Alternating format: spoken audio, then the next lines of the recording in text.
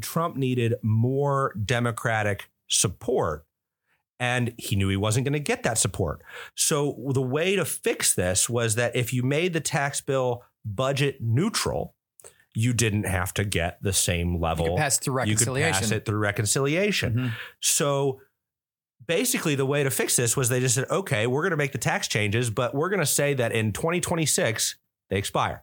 We just revert to the old tax code. Mm-hmm. So things that changed, we have lower tax brackets.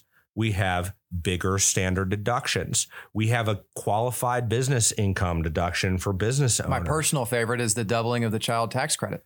So there's all of these things. Now, this didn't impact people equally. One thing that was really different.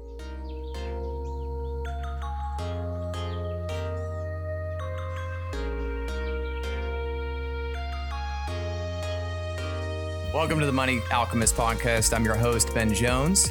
And I'm Brent Gargano. Thanks for being here today. Brent, how was your weekend? It was great. It was great. We spent some time. Weather has been awesome. After a month and a half of snow and rain and clouds, we finally had, at least 3 or 4 days now of sunshine. So actually got out and did some things outside for the weather was as unexpectedly surprising for the season as the recent jobs report on Friday. I guess that's a fair way to characterize it. I think it was almost 60 degrees yesterday. Yeah. So it was nice. Yeah, we got some outside time in. I actually took a walk for the first time in what feels like ages. Took my son over to a neighbor's house and did some IT work for a neighbor in need. So it's when you are somewhat competent at computers, it's funny. Like everybody calls you for IT assistance because they don't know who else to call because Microsoft doesn't have a 1-800 number. So you end up being the go-to guy for everything. By the way, for anybody listening, I don't know anything about computers. So if you have an issue, don't call me. So it was overall a very good weekend, good weather. Hope everybody listening also had a great weekend. Well, we've got an interesting topic today, kind of a hot, what would you say, contentious topic, and we get it all the time. How many client calls do you take every week where, the client is wondering, Brent, should I be in or out of the markets because so-and-so is going to be president, or the election is not swinging the way that I think it should go? How often are you fielding that question? I feel like I am a lot.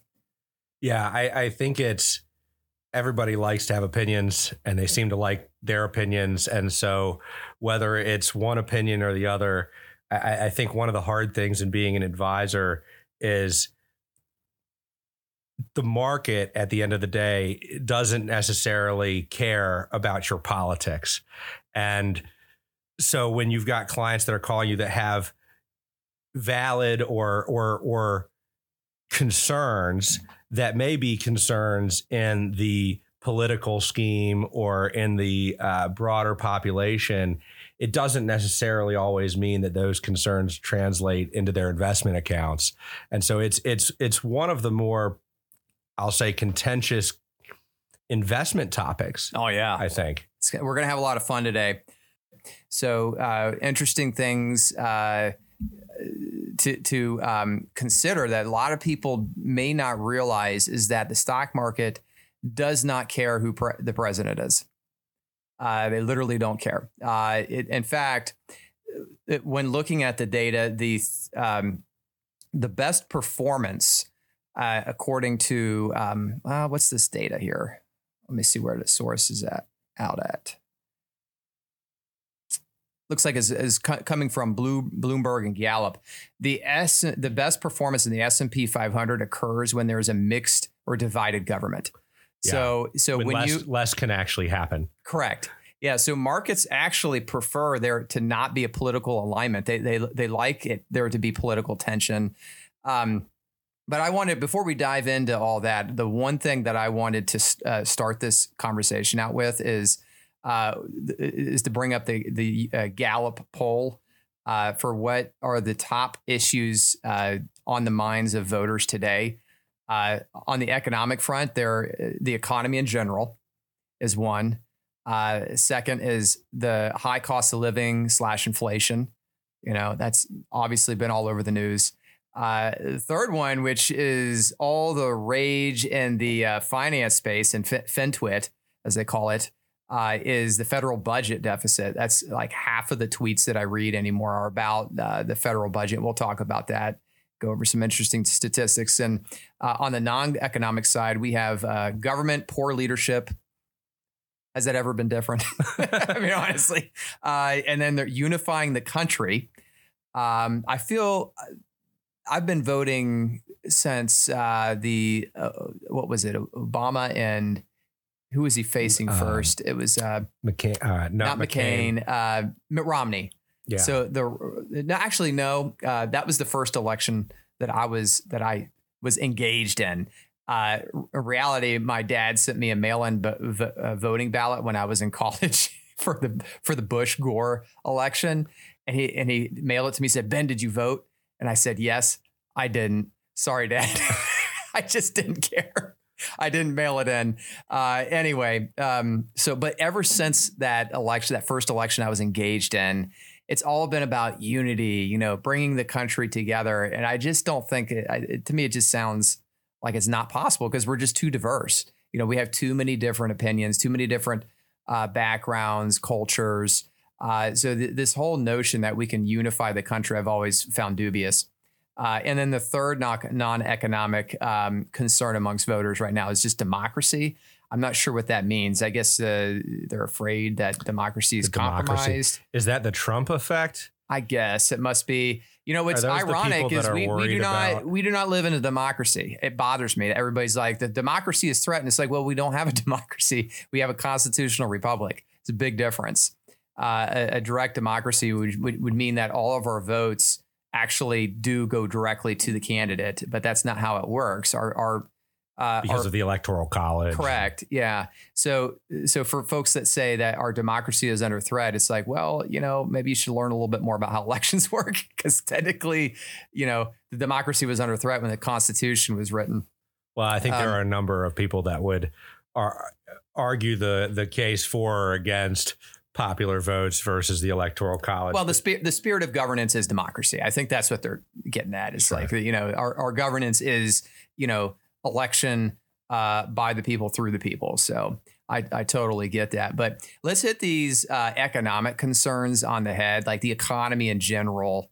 There is a lot of talk right now that we're imminently going into a recession. And I just don't see the evidence of that anecdotally. Yes, I see the data, the macro data, the Fed tightening, the quantitative tightening, processes that they're engaging in. I also see, certain, retail sales slowing down, wage inflation slowing down. There is evidence that, a recession could happen, but isn't it a guarantee the recession is eventually going to happen? Yeah. And historically speaking, they used to be much more frequent. Mm-hmm. And I was reading, 100 years ago, recessions happened every couple of years. And in recent history, we've honestly averaged more like 8 to 10 years in between a recession. This last one in the middle of COVID was actually 12 years from the prior recession and the financial crisis. So to have one so soon after our last recession, now, maybe we could argue the two have some related elements to them, but it would be somewhat uncharacteristic of recent history. Now, on the other side of that, you haven't, at least in measurable history, we haven't had. So right now, the bond yield curve is what's called inverted. So you get paid more to own a bond that is shorter term than you do for a longer term bond. So right now, for like, if you had money and you could put it in a 2-year bond, you might get paid 4.5%, 5%, whereas in a 10-year bond, you might get paid 4%. That's not normal. Normally, you get paid more interest to be locked into this bond for a longer period of time. So you'd see a 2-year bond yield 4 and a 10-year bond yield 5. Somehow we have to go from what's called an inverted yield curve, where we are now, to an uninverted yield curve, with that healthy yield curve that trends up and to the right that we were talking about. And in measured history, that has not happened without a coincident recession. I read over the weekend that the U.S. Bond yield curve has been inverted for a record period of time. I think it was something like 308 days. Don't quote me on that. But it's definitely over 300 days. So something unique is happening with fixed income markets right now. And I don't necessarily think that it is signaling a recession. What it's signaling to me is that there's a lot of currency, a lot of cash, a lot of liquidity, especially on the balance sheets of financial institutions, and they just don't know where to park it. So they're just parking it in long duration bonds. Plus, you're seeing the Fed, when the Fed changes its target interest rate, they're really only doing it at the short end of the curve, because that's the only thing they can control, or essentially money markets. And so that's short term rates. And then to compound that, most of the not most, but a good portion of the Treasury issuance has been in T-bills. So these are notes that are 12 months or younger, so or shorter. Sorry. So I think that you're just seeing a huge amount of supply come on the market for short-term interest rates or short-term notes, and the most of the demand, like what these major pension funds, which are huge consumers or purchasers of the long-term debt, because they need to control that. They need to control their outflows, their risk profile. So, they like the dependability of having something that's going to earn X amount of return for 10 years. But when you don't have a lot of 10-year issuance, it's going to drive the yields down because there's more buyers than there is supply. So I think there's a lot of chicanery going on that doesn't necessarily signal a recessionary. A recessionary. How do I say this? It's not signaling a recession. It's wonky supply and demand mechanics. You know what I'm saying? So I don't personally look at the inverted yield curve and look, oh man, that's a sign of a recession. And I think that we could see the yield curve pretty flat to inverted for a long period of time before any sort of recession. Now, don't get me wrong, a recession is going to happen. I don't believe it's going to be this year. Now, you cannot predict recessions. So nobody should take that as financial advice and get out of the markets just because, or get into the markets just because, Ben Jones doesn't say there's going to be a recession. There absolutely could be. You cannot predict these things. But right now, seeing what I'm seeing, looking at the data that I'm seeing, when I go to Costco on the weekends, when I go to First Watch, we went to just a local cafe yesterday for lunch, my family and I. And, there was a wait. The place was just packed at the gills. Families were coming and going. People were walking away. You do not see that kind of behavior when money is tight. As people say, well, it can happen suddenly. It's like, okay, yeah, well, I was around in 2009. I remember the recession, and that was a big, that was a big deal. And I remember the traffic being noticeably light, and thinking, man, I got into work real quick today. And that was before the market started falling apart. So I think that the consumer starts to pull back significantly before we see that reflected in the economic data, certainly, but also in financial markets as well, especially with how quickly information travels these days. So anyway, I'm not seeing a consumer that's pulling back. In fact, I'm seeing a pretty steady consumer. And I also am not too concerned about the yield curve signaling a recession. What I am concerned about, and this is also something on the minds of most voters today, is the U.S. fiscal situation. So let's talk about that, because I think that is definitely more interesting. And there's some sharp teeth on the data that we're looking at. So before I dig into that, do you have any comments on that?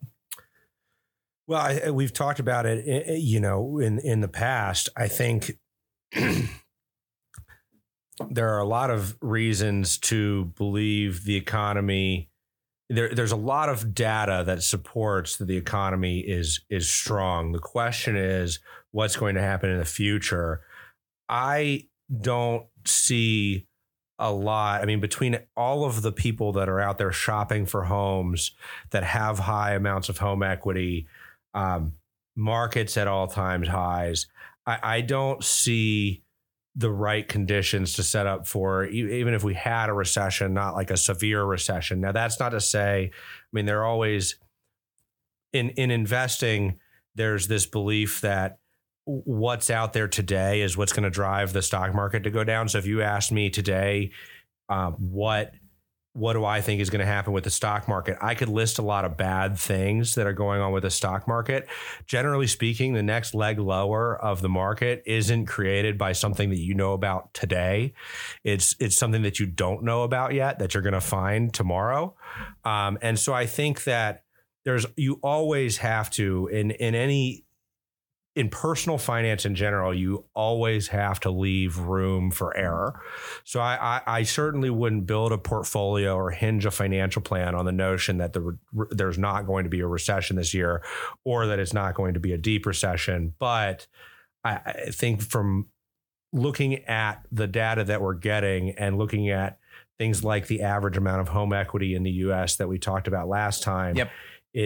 It seems like it'd be hard to find a really deep recession outside of some out of left field thing that we're not talking about. We're certainly not getting on the unemployment data. The economy in the fourth quarter last year grew by 3.3%. I see a lot of, pundits say, well, that's because of government and healthcare jobs, or government and healthcare spending. It's like, well, that counts, So it's like saying, I don't know what it would be a good analogy. Like, it's like going to the grocery store and buying, let's go to Costco, because I spend money on Costco. So let's say my wife sends me to Costco and I come back and spend $300.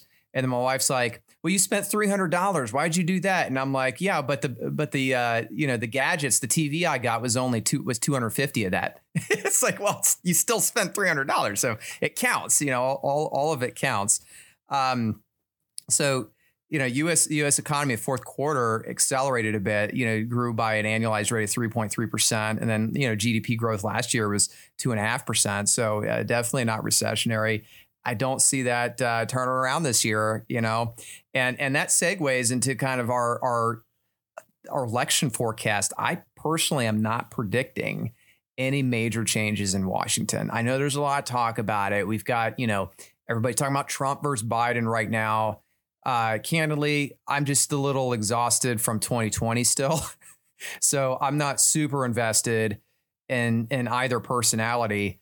But I think from an economic standpoint, it really doesn't matter. I know a lot of folks are probably disagree with me on that. But if you look at the data for, how the market has performed based on each president, actually the stock market under Trump and the stock market under Biden are remarkably similar when you look at the S&P 500 returns from the election day to about a little over their 700th day. Both are positive between like 30 and 40% on a cumulative performance scale here. This is data according to Haver and Invesco, of course, here. But going back even further, looking at different presidents, through most presidential cycles, since looks like JFK here, we've had positive performance in the S&P 500. Granted, you're looking at 4 to 8 year cycles. So most 4 to 8 year periods, U.S. markets are positive. So that doesn't surprise me at all. The presidents that had the highest amounts of volatility, again, this is data according to Haver and Invesco, are Richard Nixon, Ronald Reagan, and George Bush. Coincidentally, all Republican presidents had the most volatile stock markets during their presidency. You're talking George Bush Sr.? No, yeah, Junior, George W. Bush. He presided during the great financial crisis. He had one of the worst markets for his presidency. For sure. He inherited the market at pretty close to an all-time high and then had the GFC. So and that's another thing about these presidents. They all inherit circumstances that they do not control.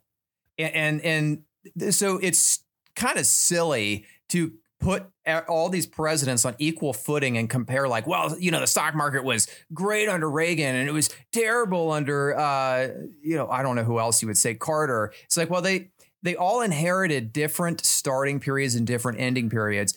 So they don't inherit the ending period. And to further that, there are things that happen along the way that are outside of their control. So like, for example, I have an investing deck that I've presented in situations like investing basics. So I talk to my students about this, for example.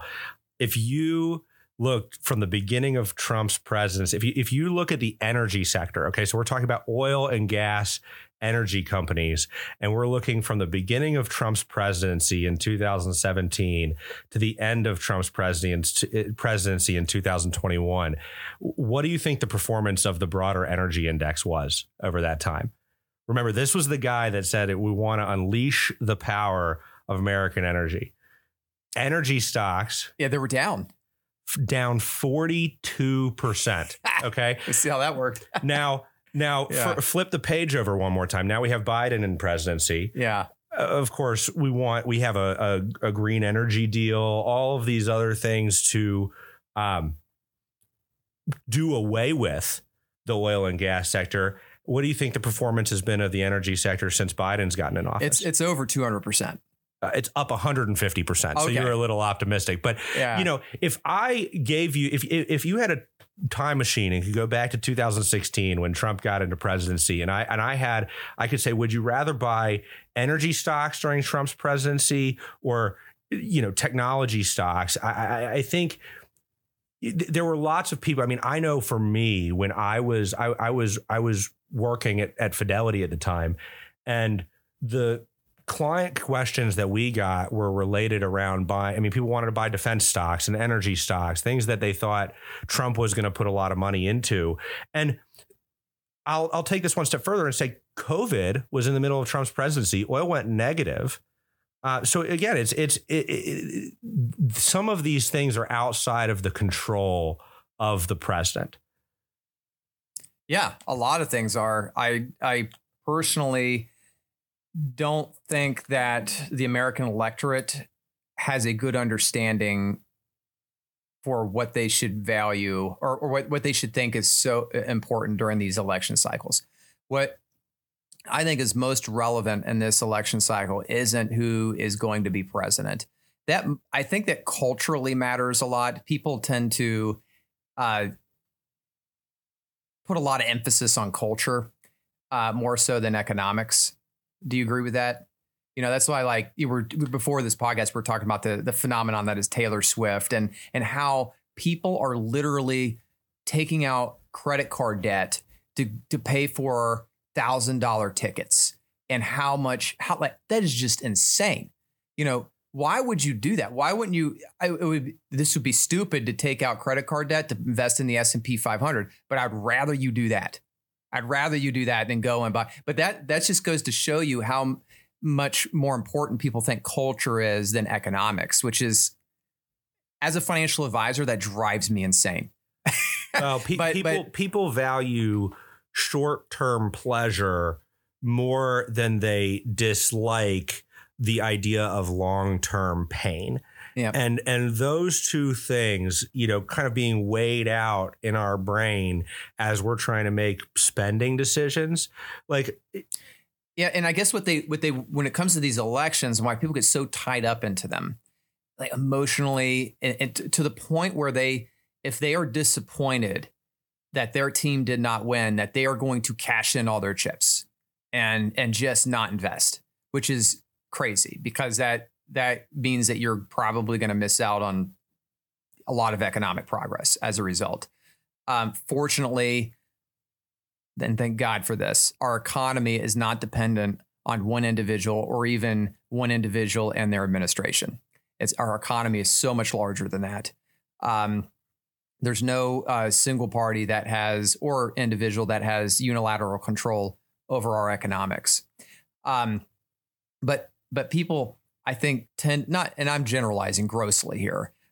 There's a lot of folks out there that tend to think that is the case, and they make investment decisions based on that, or they hold off on investment decisions because of that. And I think because they just get so culturally intertwined in their political affiliation, which is nothing more than like I shouldn't say nothing more. It probably is a little bit more than just a football team. Like we all cheer for the Bengals here in Cincinnati. I personally don't really care. I'm not much of a sports aficionado, but I get why people love sports and they get so emotionally engaged in it, even though it's like, why, where is the relationship? What does that do for you? And I think a lot of folks, they tend to get emotionally intertwined with their with political victories. Well, I don't think that's fair, because I think that politics, more so than football. I mean, football is entertainment, and I think everybody likes, if their team it wins and whatnot. But the government they do have a direct impact on your life. I think culturally, people care a lot about the freedoms they feel that they have and the way that they're perceived in the society that they live. And so I think those things impact them on a day-to-day basis. I think there's good reason that people feel passionately about politics. But on the other side of that, no matter one way or another how you feel about politics, you still go buy your iPhone or there are some people that make spending decisions with politics in mind, but on the whole, we are a society of consumers. Yeah. And the political environment really to the market matters from the standpoint of how you feel you're going to change your consumption. And a lot of times, whether or not one person's in the presidency or not may impact how you feel about politics and how confident you feel in the economy. But the market only cares about to the extent that you're going to tighten your belt and stop spending money. Mm-hmm. And so that's the problem with right now is we have a lot of people that are saying, I'm upset about the inflation and I'm upset about whatever the XYZ thing that's going on today. But the truth is they're still spending money. Yes. And I project they will continue to spend money. And if, in fact, their political party does not have a victory this November, they'll probably engage in retail therapy and spend it even more. That's my theory. I don't mean to suggest that politics and sports are on equal footing. I do agree with your statement that that politics do matter, but they matter much more culturally than they do economically. And freedom matters to me as well. I guess my point there is, freedoms have been trampled on and opened up under either political party.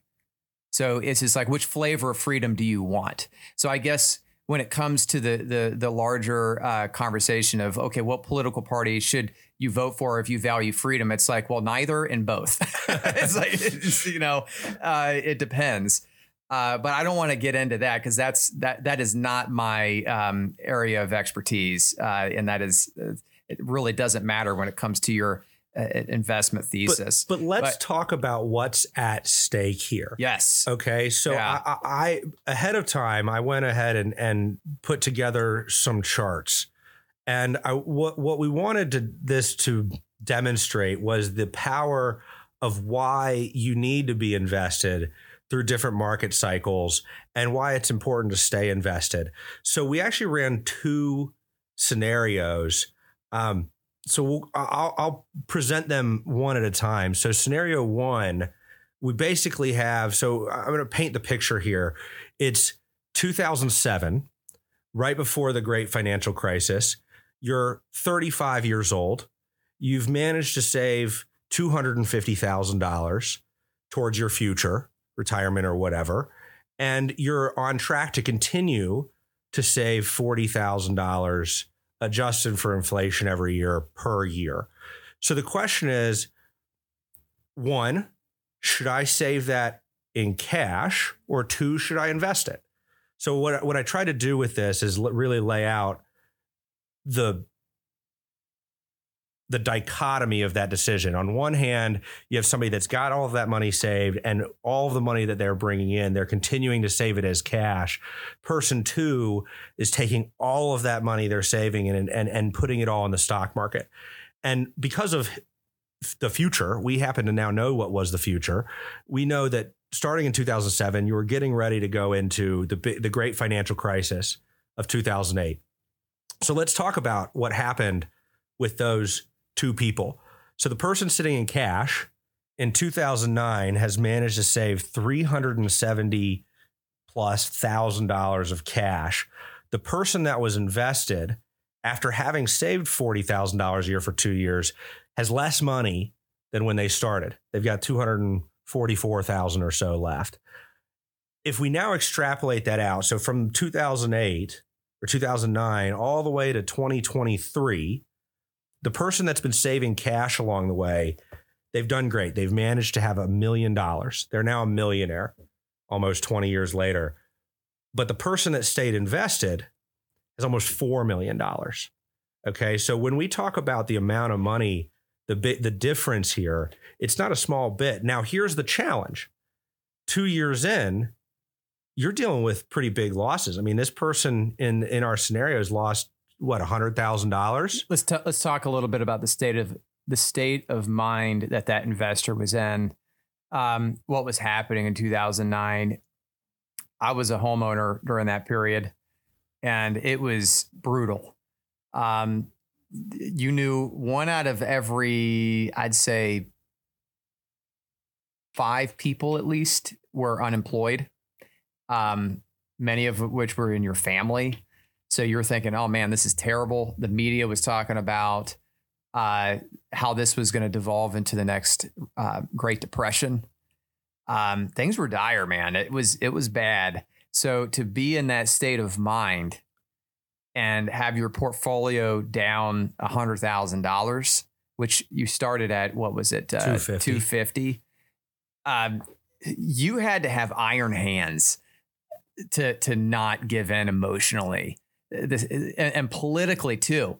You know, remember the Hope and Change campaign, and you know, it came and went, and there wasn't a lot of change, and the hope kind of floated away. You know, so you know, but there were a lot of folks that were politically ostracized during that time frame. But that's always the case. You know, you've got, you know, what, 45% to 50% that vote one way and the other vote the other way. So imagine if you were like not a political fan of the administration at that time, and the economy was not doing great. Unemployment was terrible. The housing market was terrible, and your portfolio was terrible. And you went to your financial advisor and they said, "I'll just hang in there." Yeah. I mean, yeah. This would have been, I mean, that's kind of the point that I'm making here, which is to hold on. I mean, to be a good investor, quote unquote, good investor over time, you need to be able to hang on to your investments. Like, you have to be able to, when things look miserable, and we'll talk about another scenario here in a second where it looks maybe even a little bit more dire, when you're not saving money and you're actually living off of the money. But yeah, you've got to be able to sit there and afford to hold it when you're down that kind of money. And that affordability, there's kind of two elements of that. There's the emotional side, because I don't know about you, but once clients watch their balance go down for a year, year and a half, 2 years, I mean, that gets fairly, you kind of defeated. Yeah. In that moment, there is a level of capitulation that you're kind of fighting, right? So there's the emotional side. You know, you could sell out because you don't want to invest anymore, or you could sell out because you need the money. like you said, 1 out of 5 people that you knew was unemployed or whatever the statistic was. That's why, I mean, this scenario is a little hyperbolic, almost intentionally, because the truth is you do need some cash to keep you from having to sell out if you have a job loss or you become disabled or there's an unexpected whatever it might be that comes up. But you also need investments. So your job or our job as advisors is to work with clients to understand how comfortable are they emotionally with this volatility and how situationally well prepared are they to take, to not only hang on because they say they know they shouldn't sell out, but to hang on because they can actually afford to hang on. Well, because again, we're tied back into elections. And that's why I brought up in that 2009 scenario why someone might be, emotionally compromised from a political affiliation standpoint. None of this stuff matters. It doesn't, in the economic grand scheme, what matters, as you said earlier, is we are a nation of consumers. What matters is, are you going to continue to go to the store and buy? Are you going to continue to show up to a job and work? Are you going to continue to improve your quality of life? Is the incentive there to do that? I think everybody who wakes up in the morning, most normal people wake up and say, you know what, today is going to be a better day. Maybe they don't say that to themselves literally, but they go and they get their coffee in the morning. They make their breakfast. They make their day a little bit better than it was yesterday. We're all incentivized to do that. And, if the opposite were true, then yeah, I think a deflationary collapse could be upon us. But the way our fiscal incentives are aligned and our economic incentives are aligned, it promotes this inflationary type of situation. All the stock market is just a manifestation of that. We have the ability to invest in companies that profit from our consumer appetites and they grow their earnings. And, the odds of that reversing course over long periods of time would be contrary to human behavior, I think. So for you to bet against markets because of either we're in a downtrend economically speaking, which tend to be short term, or because of some form of election cycle that doesn't seem to be going the way that you personally prefer it, does not mean that we're going to all of a sudden change human behavior. Human behavior has been the same as it is today for, tens of thousands of years. And I don't think that's going to change anytime soon. So back to your scenario that you were pointing out, what was the alternative for the one that was withdrawing from their portfolio? What did that look like? Well, so I kind of took the reflection of that. So in scenario one, we had somebody that was starting with $250,000 a year, saving $40,000 a year. If they stayed invested they would have ended up with roughly $4 million. So now I'm taking the $4 million and we're going to start in 2007 with a $4 million balance. And we're going to start withdrawing $200,000 a year. So what I want to simulate here is somebody who's actually retired. The common objection that we get here is, well, I'm retired. I can't take the risk anymore. I'm too old to invest in the stock market. Exactly. And so this is this is a $4 million account. We're taking $200,000 a year out of the account, adjusted for inflation. So the $200,000 actually now, almost 20 years later, is almost $300,000 a year that's coming out. This feels, you can kind of wince as I say this, but imagine you retired in 2007. You had $4 million. You're fully invested. You trust the stock market. You've been invested over long periods of time. You start living out of your money. And 2 years later, in 2009, you now have, instead of $4 million, you have $1.6 million. Okay. And we're always comparing this to what if you hadn't been invested. So for some comparison, had you been living out of this $4 million and not been invested, you'd still have $3.4 million left. So instead of having 3.4 million, you have 1.6 million. And as you mentioned, think about what was going on at that time. You're talking about the collapse of the banking system. Yeah. real estate. I mean, this was messy. The guts that it took. The Dow fell 10% in one day. Yeah. And the guts that it takes to stay invested as a retiree and live $200,000 a year out of now your $1.6 million portfolio, which, by the way, doesn't sound healthy from the advisor's perspective. I mean, $200,000 a year coming out of a $1.6 million portfolio is a lot of money. Yeah. It took basically, I don't know, to get your $4 million back. It took until 2017. Yeah. But you eventually did do it.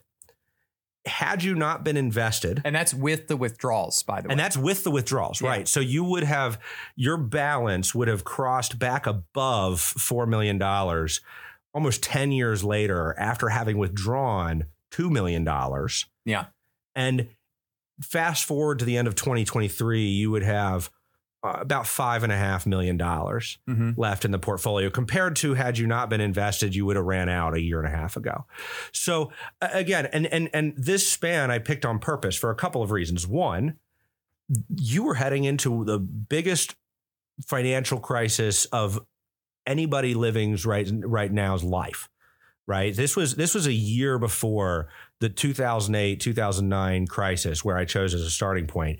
You also span 1, 2, 3, 4 different presidents, 2 Republicans, 2 Democrats. You span 1, 2, 3, 4 20% plus drawdowns in the stock market. You have geopolitical problems, wars in the Middle East, collapse of countries in Europe, the Greek crisis. You had Puerto Rico default on their debt in here. You had North Korea shooting nukes at people. You had Russia invade Ukraine. You had a global pandemic. I know those two are When out did of North order. Korea shoot a nuke? Oh, 2018. You don't remember the news and Kim Jong-un was shooting nukes into the middle of the ocean. And I mean, the whole world was on edge thinking that this guy might. I didn't know he activated nukes. Like he actually had nuclear weapons tests like that. Yeah, man, I missed that. Gee whiz. You go fact check me, but but the point is there's a lot of ugly stuff. Yeah. Well, like, you had the global spanning panic. That was 2020. You have this span when we actually break it down to go from 2007 to 2023 in markets, the amount of slop that you have to trudge through between geopolitical issues, political issues, economic issues. It's a lot. And the market still managed to innovate, grind higher, to grow. Think about the technological innovations we've had over that period of time. You know, people forget about that. We are all we're all victims of the recency bias. You know what that is? You know, you tend to think of that what's going on today is just the way it's always been, or the way it's always been. Like we've always had these, like this whole setup we have, this whole podcast setup. I mean, this thing didn't exist back in 2000. Well, it did. I mean, you could do a podcast, but we didn't have all this equipment. We, Podbeam wasn't in there. We didn't have this Motu adapter and all this technology we're surrounded by, from the laptops to the. I mean, do you remember the laptop that you had in 2008, 9? I remember mine. It was awful. I didn't even have an iPhone. The iPhone was launched in 2007. Do you remember how you got the choice to choose the cursor that would show up when your computer was just waiting? Yeah. Yeah. And so your computer would had to take so much time to process things that you'd open the internet and your mouse would go from a mouse to an hourglass. So I got another story. So we always talk about technology, but a very close friend of mine had a stroke. And she passed out in her bathroom with a stroke. Her friend saw her and rushed her. They called the ambulance. They rushed her to a hospital. Hospital literally gave her a medication. This thing has just been formulated, just been invented and patented, where it broke down. They gave her this medication. It broke down the clot in her brain and her brain immediately recovered. So far, knock on wood, no negative consequences from the stroke. These are the kinds of innovations that are happening now, and these things are continuing to happen today. Right. You know, and they're not stopping. Innovation doesn't slow down for the president. Well, let's talk about this, because let's tie this into the debt conversation, because I get a lot of comments on debt, and to be honest, it concerns me too. You know, the U.S. Treasury is scheduled to auction off $8.9 trillion this year in new debt, you know, which is roughly 26% of the total outstanding debt. And I have to say this number out loud because it's ridiculously long. The total outstanding debt, according to the U.S. Department of Treasury, is $34,155,629,668.67. A lot of money. All right. But at the same time, you know, our economy is growing by, 23 billion. So right now we are a little hot on the debt. We're about 118% debt to GDP. And our interest expenses, this is the interest the government pays on debt, is, if you think your mortgage interest is bad, listen to this. 882 billion a year is how much in interest our government is paying. I think it officially surpassed defense spending as a net interest expense line item on the U.S. Cash outflow statement. But so, that's about 3.7% of GDP, which is historically high. It is a big concern. Right now, we don't have enough tax revenue to cover the deficit. I think tax revenue right now, which is at an all-time high, coincidentally, is $4.44 trillion. So, it isn't sufficient to cover all of the U.S. expenses, because we obviously are deficit spending. But it is not as dire as everyone makes it out to be. I am constantly reading, again, on financial Twitter, just prognostications that the dollar is going to fail, and it's just a matter of time, and we're going to hyperinflate, and we're all going to be on a Bitcoin standard, and Bitcoin's going to the moon, and so is gold, and all these other alternatives. All right.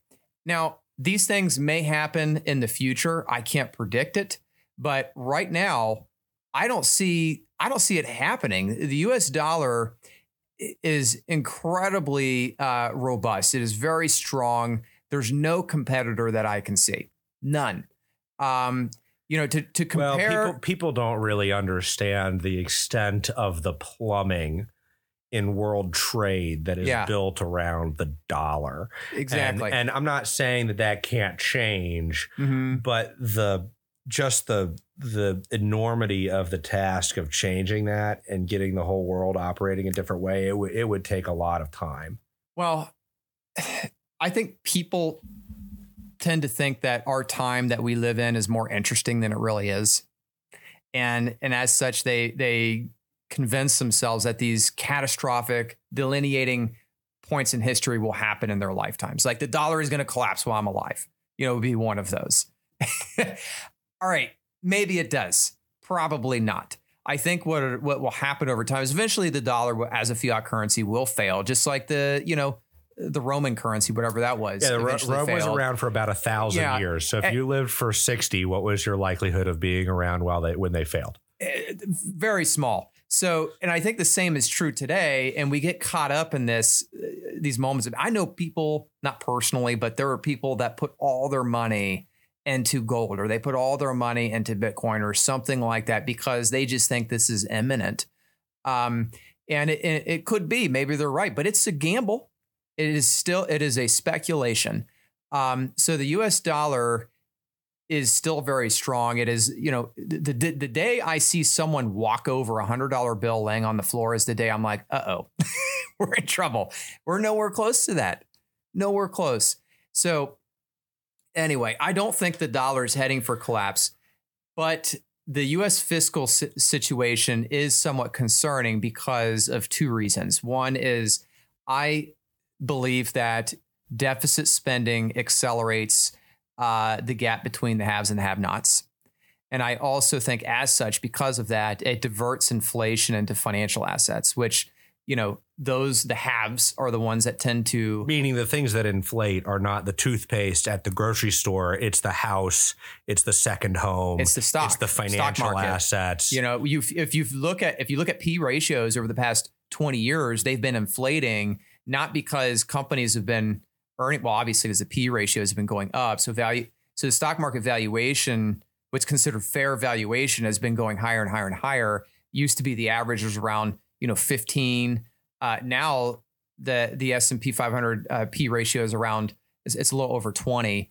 And people say, well, it's historically overvalued. It's like, well, those value, what's considered fair valuation has been growing a little bit more because you just see a stronger appetite for stocks. And it's because you were concentrating more wealth into that top quintile. When somebody that has $1 billion gets an extra $1 million, they're going to be more likely to put it in the stock market than they are to spend it at the grocery store. Versus if you gave somebody that doesn't have any money, $1 million. So this deficit spending is concerning for that reason, where you are seeing an acceleration of the separation between the middle class, the lower class, and upper class. But it also does manifest itself through higher inflation. So I think there is an upper limit as to how much debt the U.S. can actually accumulate before it materially weakens the currency and encourages a flight to an alternative. I think we're pretty far away from that. I don't know what that limit is. It's theoretical. Nobody knows. So I think it will happen slowly over time, though, and then there will be a sudden point at the future. Who knows when? Could be 1,000 years from now. But that is on the minds of voters right now, and I don't think that really it's going to make a difference in this election. I think the U.S. fiscal situation is not going to be. It's not a big enough problem yet. But for this, except with one exception, we'll close on this, and that is the Tax Cuts and Jobs Act. All right, so that is a big cliffhanger. The last year. So let me set the stage a little bit for the listener. Yes. Do that. Okay. So when Trump became president, he made sweeping changes to the tax system. And when those changes were proposed, basically what happens is some actuaries do some math to say, here's what we think this tax change is going to cost. And the tax changes, the way that they were proposed, had no expiration date. They were changes that were made on a permanent basis. And they did. There's two arguments to this. There's an expense to taxes, but then, of course, the other argument is, well, if it increases economic activity, then there could be some offset. But regardless, the way that the projections were done, there was expense to the change. And so if you made the change permanent forever and ever, it was very expensive. And what this meant was that when it came to passing this bill through Congress, Trump needed more Democratic support. And he knew he wasn't going to get that support. So the way to fix this was that if you made the tax bill budget neutral, you didn't have to get the same level. You could pass it through reconciliation. You could pass it through reconciliation. Mm-hmm. So basically the way to fix this was they just said, okay, we're going to make the tax changes, but we're going to say that in 2026, they expire. We just revert to the old tax code. Mm-hmm. So things that changed, we have lower tax brackets. We have bigger standard deductions. We have a qualified business income deduction for business owners. My personal favorite is the doubling of the child tax credit. So there's all of these things. Now, this didn't impact people equally. One thing that was really different is there was a cap to how much of your state and local taxes could be deducted. Mm-hmm. So it used to be if you lived in New York and you paid $100,000 of state taxes plus property taxes and so on, you could deduct all of that against your federal taxes. Trump's tax cuts came in and said, no, you're capped at a $10,000 deduction for this. So that was the biggest. Maybe that really did change the tax situation for somebody in like a New York or California versus somebody in a Tennessee in terms of like the amount of state and local taxes they're paying. But the bottom line is whoever wins this presidential election is going to be the presiding president during the sunset of the tax cuts and jobs act. Which is a big deal. And I think if that president is the current administration, it seems not completely unlikely, but rather unlikely that most of the tax cuts would get extended. It's not sensible to pontificate on that and try to predict the politics of this. The correct assumption is, if Trump is in office, do you think he's going to want to get rid of his own cuts? He won't. But I think if he does, which is I think unlikely unless we have some sort of recession this year, which doesn't seem to be the case. In the unlikely event that he does assume office, I don't think he's going to have a Republican Senate and House. It'll probably continue to be mixed. Then again, these are pointless predictions because we don't know. We just don't know what the makeup of our government's going to look like in November. I think the sensible thing to presume is that these tax cuts will expire. And if they do expire, I did the math on this based on, IRS return data that came out.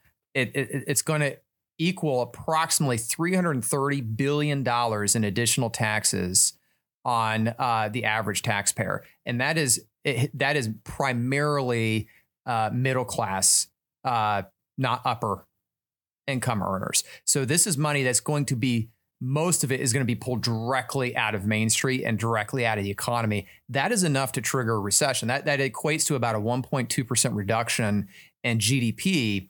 Now you think, well, that's not enough to trigger a recession on its own. Yes, but you could easily see that cause contagion. All right. So you now have $500 less per month to spend. So not only do you cut back on $500, but you're probably less likely to buy a new home. You're less likely to buy a new car. You're less likely to change jobs. You're going to see an economic grind down for at least a year to give consumers a chance to reset their cash flow statements and their budgets. So I think that the next year to look out for recession is going to be 2026 based on what happens in this election. So yes, you should consider elections when it comes to your portfolio, but long term, when I'm talking long term, like 10 years plus, I don't think it matters all that much because let's say you just bought the S&P and you ignored everything I just said. And you just said, okay, recession's coming in 2026 and you did nothing from point to point, you'd probably be better off than if you tried to, time things. Don't you agree? Yeah. I think, again, our job as financial planners isn't to lick our finger, stick it in the wind and say, hey, Mr. Client, hope I'm right, because if I'm right, your retirement works. But if I'm wrong, it doesn't. Our job really revolves around admitting that you don't know what you don't know. And you certainly don't know the future. It's a very squishy, one of the hardest things. And when I'm teaching my class, you can see this because there are some students that are very mathematically oriented and they want to do analysis. They want to have a definitive answer. But the fact is, when it comes to financial planning, you are working with something that is unknowable, and that's the future. And so there's really not an easy way to get to, if any way to get to a definitive answer on certain things. So really, it is one of it, with a lot of professions, there are right and wrong ways for things to be done. In our profession, it is a little tricky because you don't know the future. So you always have to be expecting the unexpected. And you have to build a portfolio that's able to support a base case and also support a number of other scenarios. Yeah, you have to pick a sensible allocation and then stick with it. And then you have to engage in what I call benign negligence, benign portfolio negligence. What do we say? The best investment is the one that you can hang on to. Yep. And be optimistic. We are wired to think negatively about the future because we're just, we're like animals scanning the trees for lions. We're looking for the next threat that's going to end our existence. But that's just, the reality is that there's a lot more fruit out there than there are predators. Since 2008, for example, we've got cloud computing, tablets, fitness trackers, 3D printing, social media, which I argue might be a de-evolution. We got large language models, gene editing. There are so many innovations. And to think like, oh, this is all going to grind to a halt, I think is just not, there's no evidence that is true. So I appreciate everyone listening to Brent and I ramble on and on about this stuff. And we hope that you go into this election season and escape it with your sanity and intact portfolios. Brent, where can the listeners find more about you? So my website is www.infinitewealthplanning.com. You can find me on LinkedIn and Facebook as well. So anyway, thanks for the conversation. Yes, and I'm Ben Jones, National Wealth Management Group. You can find more about me on Twitter. It's or x.com now, at the Carrot Stick. Carrots, K-A-R-A-T stick. Thank you for listening.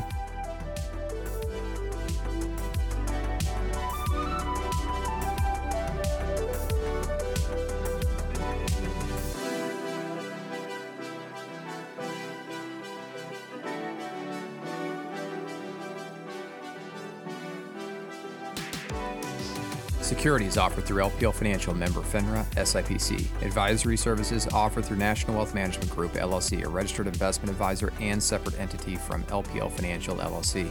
The opinions voiced in this material are for general information only and are not intended to provide specific advice or recommendations for any individual. All performance referenced is historical and is no guarantee of future results. Economic forecasts set forth may not develop as predicted, and there can be no guarantee that strategies promoted will be successful. This information is not intended as authoritative guidance or tax or legal advice. You should consult with your attorney or tax advisor for guidance on your specific situation. Brent Gargano is not affiliated with LPL Financial.